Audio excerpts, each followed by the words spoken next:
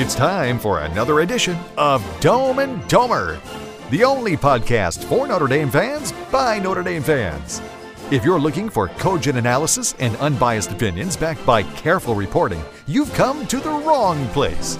For the next 20 minutes or so, you'll get a fan's perspective on the Fighting Irish without all the normal spin from the so-called professional analysts. It's Dome and Domer.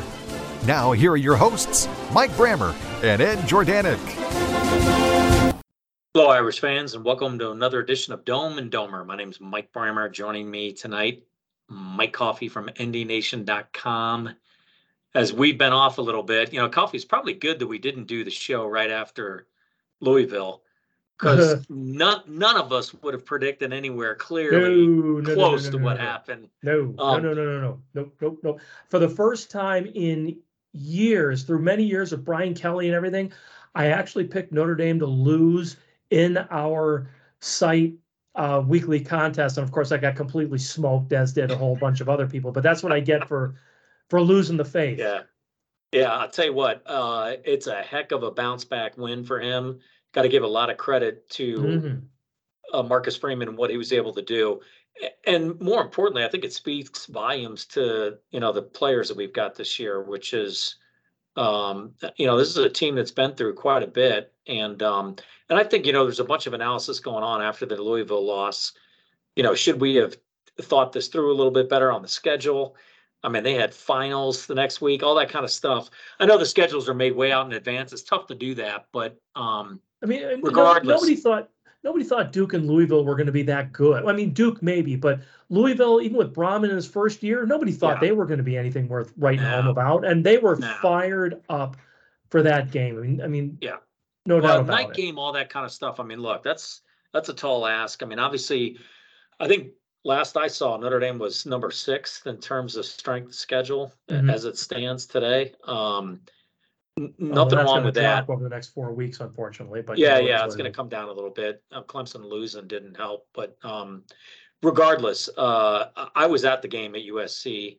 Unbelievable atmosphere. I mean, I think Notre Dame has really done about a 180 in terms of the game atmosphere during the game and keeping the crowd into it. And the number of times that people stand up. I mean, it used to be that was kind of hard to get Notre Dame fans to stand up, 5 years ago. Not the case at all. Now that's a totally. I think it's also. I've always been of the mind, put out a product that the fans are into, and they will respond. I mean, I was at the 2005 the Bush Push game. That was like one of the loudest. Yeah, that was stadium experiences I've ever had. So when you're playing a top quality opponent, and Notre Dame is better off when Southern Cal is good, because they're going to be on the schedule every year, and you want them to be competitive. You want that to be a challenging game. I think you really want to have it's got to have energy. So like I was at the Ohio State game. Again, same thing. Everybody was on their feet. Everybody was loud. Everybody was fired up. You bring quality opponents into Notre Dame Stadium and have them play a quality Notre Dame team. That's what you need to get the crowd involved. Yeah, and it definitely was that. I mean, it was a heck of an atmosphere, unbelievable game. Especially right when, it looked like USC is going to get back into it, and then Jadarian Price goes the distance. I mean, that was And I'll tell you, Notre Dame is again delivering on the post-game videos where they mash it up a little bit.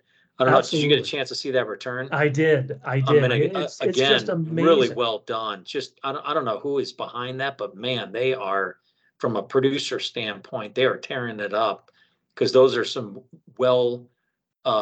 lot of views on those videos, and it's really cool. And I know people of our vintage, so to speak, that we were raised on a more sedate, if that's the right word, Notre Dame experience, where, like, I know there's some people who look at the videos and say, oh, what do we need these things for? But it's amazing what a great job they're doing on them. Like you said, I mean, the production values and just the sheer interest that they drive. It's something you can't afford to ignore. I mean, I think not only is Notre Dame not ignoring it, and I would love to think that it's students who are doing it. That would just be the icing on the cake. Oh, big time. It's really well done, and I think they're impactful. It is the world that we live in today, and they just do a bang up job of it. Man, it's really well done. in terms of big recruiting weekend as well, I mean, Notre Dame is continuing. I mean, they're just continuing to do what they do. I think it speaks volumes for Marcus Freeman to kind of have even that after game reaction that he had in the tunnel with the fans. I mean, that's just that's some priceless stuff right there. Sure, absolutely. And I just think that there's a lot to be said. There's a lot left in this season, as well as just Pittsburgh alone. I mean, I know that I'm here in Vegas, and right now the point spread's 20.5. Really? That's a bet I'm not going to be placing. No, but that's up. If I remember, it opened at 13, or I think. Yeah. It's so I think this is the weird thing about the season that we're in. But Notre Dame Pittsburgh. I mean, it's going to be a battle. It's not anything that we're just going to walk through from the snap of the football. I mean, there's going to be some. It's a heck of a game that we're walking into, and it's going to challenge us as every single week does. But particularly this one coming off of that big, huge win, you got to get right back at it, and there's no holds barred here. So I expect it to be kind of a tough game for us. I'm not expecting some little walkthrough. That ain't going to happen. No, Pittsburgh always is a very physical. They've always been a very physical program. I think they kind of embody the city that they're from. I mean, they've always been very grinded out. We're going to overpower you to win the game. Again, this isn't going to be a cakewalk. I like the fact that they had the bye week after the big Southern Cal win to let the emotions kind of dissipate and say, okay, that was a great win. And by the time you come around to a week from the following Tuesday, you're kind of like, all right, we're ready to play again. And so like all of the manic whatevers from having the big win went away. I mean, look what happened to Louisville against Pittsburgh. The week after playing Notre Dame, they just completely fell apart. Now, granted, their injury to their star running back probably had something to do with that, but it's hard to come off a big emotional win and then have to come out the next week, especially against a team that doesn't inspire the same level of emotion or energy, hatred, or whatever, and have to go out and try to reproduce that. That's a tough thing to do. So having that off week there to celebrate themselves, pat themselves on the back, all right, great. Now the grind starts again. Now you've got 2 games before your next off week to really get something done. Yeah. And I think just we're kind of lucky as well, just in terms of the guys that are banged up that really needed that extra week. So hopefully these guys can get back to 100% because we're going to need them. I mean, no doubt. Again, you just hate to see anything drop off because of the especially when you're building rapport with your wide receivers and so forth. You don't want any disruptions to that. You want that continuing. And I do think that, if these guys can get healthy again, we should have a good chance here to run the table. Not to say that that's a given or that that's absolutely what's going to happen. There's some challenges left here. And, especially with again, in college football, it's just strange how everything is now, it's a year-to-year thing. Who's going to go in the transfer portal? Who's going to stay? Who's getting enough playing time? Who's being whispered in their ear about the NIL and what they should do from that standpoint in terms of what better offers do you have out there? It's a whole new dimension. I mean, it's just crazy. It's not our Notre Dame football from when we were there and of the age and stuff like that. I mean, there's so many more dimensions to it, and I think coaches have to be so much more cognizant of so many other things. And my hat is off to guys like Marcus Freeman, who are fortunately young and energetic and know what they need to do and are getting the job done. But there's so many more things that you have to pay attention to. I look at some of those older coaches like Lou Holtz and Bobby Bowden and stuff like that. Would they have been able to navigate this atmosphere? I don't know if they could have. It's going to be, or would they have adjusted? Would they have that ability to adjust? To be able to kind of hang in there. And I've even seen it with guys like Nick Saban. Saban now does way more interviews during the week than he ever did. He was on Pat McAfee's show, and you know, 5 years ago tells me that Saban would have never touched that. No. He would have been nowhere near that. It was like, but Pat, who? Does that guy wearing a shirt? I'm not getting down there. It just shows how everything has changed. The landscape is just completely changing right now. What you do hope is that it doesn't impact college football. I don't want. It's one of the few best sports that are left right now. I agree. College football for me stands head tails above everything else, and you just don't want that to be ruined. But you know, having said all that, it just goes to show how much is being asked of these guys to get ready every single weekend, week in and week out. We're at home, but we do have Pitt, and it's going to be a physical game, and it's going to put a challenge on us. And especially if you come out and all of a sudden, you know, things aren't clicking for a quarter and a half. All of a sudden the possessions are limited to now there's only, you know, 2.5 quarters left in the game. Everything counts. And you've got all these things that you got to deal with in terms of playing time, trying to get everybody in the game. You know, especially with our running back, the number of guys that we have at running back that play at a high level is I can't remember the last time. I mean, it goes back to like Ricky Waters and that group, Tony Brooks, and man, we've got 4 guys that literally could deliver the entire game if they were called on to do it. Absolutely. And it's tough to keep all those guys happy, but it seems like the team is doing it. I mean, I think that the one good thing Marcus has done is they seem like a team that's having fun. Now I know these videos kind of push that and make that part of it, but it just seems like the way these guys play and the way that they're coming together and the way that they see each other on the sidelines and just especially in that kickoff return where they were talking, you know, Jadarian saying, "Hey man, good block." And I mean, that kind of stuff it's hard to get that. It's not easy to get that with a team. And I just think that this is going to be really interesting to see how this plays out over the next 4 weeks. Because there's big, huge steps that can be made with a win. You know, that's just going to pile up going into the end of the season. So here's my question for you. Do you think a 10-2 Notre Dame team can make the New Year's Six? I do. I still think they will. I really do. Even though there's a lot of outs there, let's call it, because of all of the agreements that are in place in terms of, you know, but there's always those. Well, that's one of the things. This is a year when it's easier for Notre Dame to make the playoffs because the 2 teams that have the semifinals, the Rose Bowl and the Sugar Bowl, are the ones that are fully locked in to conference agreements. So because they are playoff sites this year, all the remaining bowls are completely wide open. Now, granted, the conference champions will still get an in, but you figure the top 4 are going to those 2 bowls that Notre Dame can't go to anyway. So now you have the other 8 slots that are completely open. So I think I saw a prediction. I saw a prediction.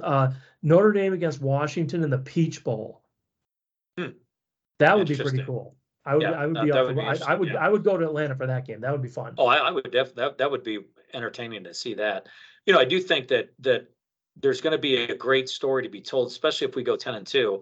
I mean, you're talking about a team that was a whisker away from being an 11-1, and we'll see how things shake out. I mean, I don't know whether 11-1 gets you in now. It all depends.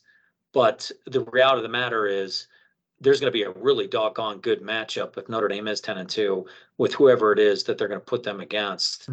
That's going to be a marquee game that's going to draw a lot of attention and sell a lot of advertising. So I don't know. I still think the sky's the limit for the team this year. There's disappointment when you look back, but I mean, just right now, the way they're playing and the level that they're executing at, I mean, that was no easy task. USC and the way that they controlled him. I mean, I thought the game plan was really well done. You could just tell the controlled rush that we had. There was all kinds of attention paid to not letting Williams get outside the pocket and scramble. I mean, they just collapsed. And it had an impact. To stay in the pocket and make decisions, and some of those decisions were bad ones. Yeah. And tip balls. I mean, these guys are now doing things that a lot of times in the past we just didn't seem to do. But yeah, I just, you know, overall, it's an exciting team to watch. It's a lot of fun, a lot of playmakers. And if we could just hang on to what we got coming at us in terms of recruits, it's looking like it's going to get better. There's a challenge there to keep all these guys. I get that, and that's just part of the game now. But it really seems like he's got a lot of pieces to this puzzle put together where a lot of these guys may not leave. I mean, nowadays and getting into your shot at the NFL, they don't really care what kind of stats you had. It really doesn't come down to that. I mean, there's all right, do you really fit the mold for having the mentality to be in the NFL? But it's more, where are you at? What is it's all the stats that go into it as to whether you're a player. And then you also have to look at what are you going to make as a first-year NFL player in your salary. Now compare that to not only getting your degree, there's NIL opportunities. And I think for current student athletes, I think Notre Dame could be very competitive from an NIL perspective. And so maybe some of these guys, and plus, you look at the 24 schedule is very forgiving. I mean, I know, granted, sometimes you look at teams and, someone ends up being better than you think, but you got 2 MAC schools, you got an open, you still have like 1 game unassigned, and I think they're waiting on the ACC to reshuffle everything with these 3 new teams, because I know you can look forward to see like, okay, Notre Dame's supposed to play these 5 teams and these 5 teams. I think all that's out the window with with these 3 new teams, because they have to bring those guys in. I would love to see Notre Dame play SMU at the actual Cotton Bowl.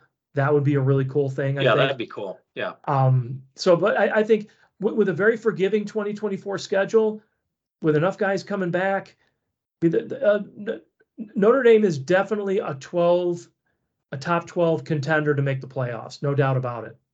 Yeah. So that can be very tempting to guys who may want to say, I'm a 5th, 6th round pick or something, or maybe even a little better, but I have a chance to make some NIL money and play for a national championship. There's something to be said for that.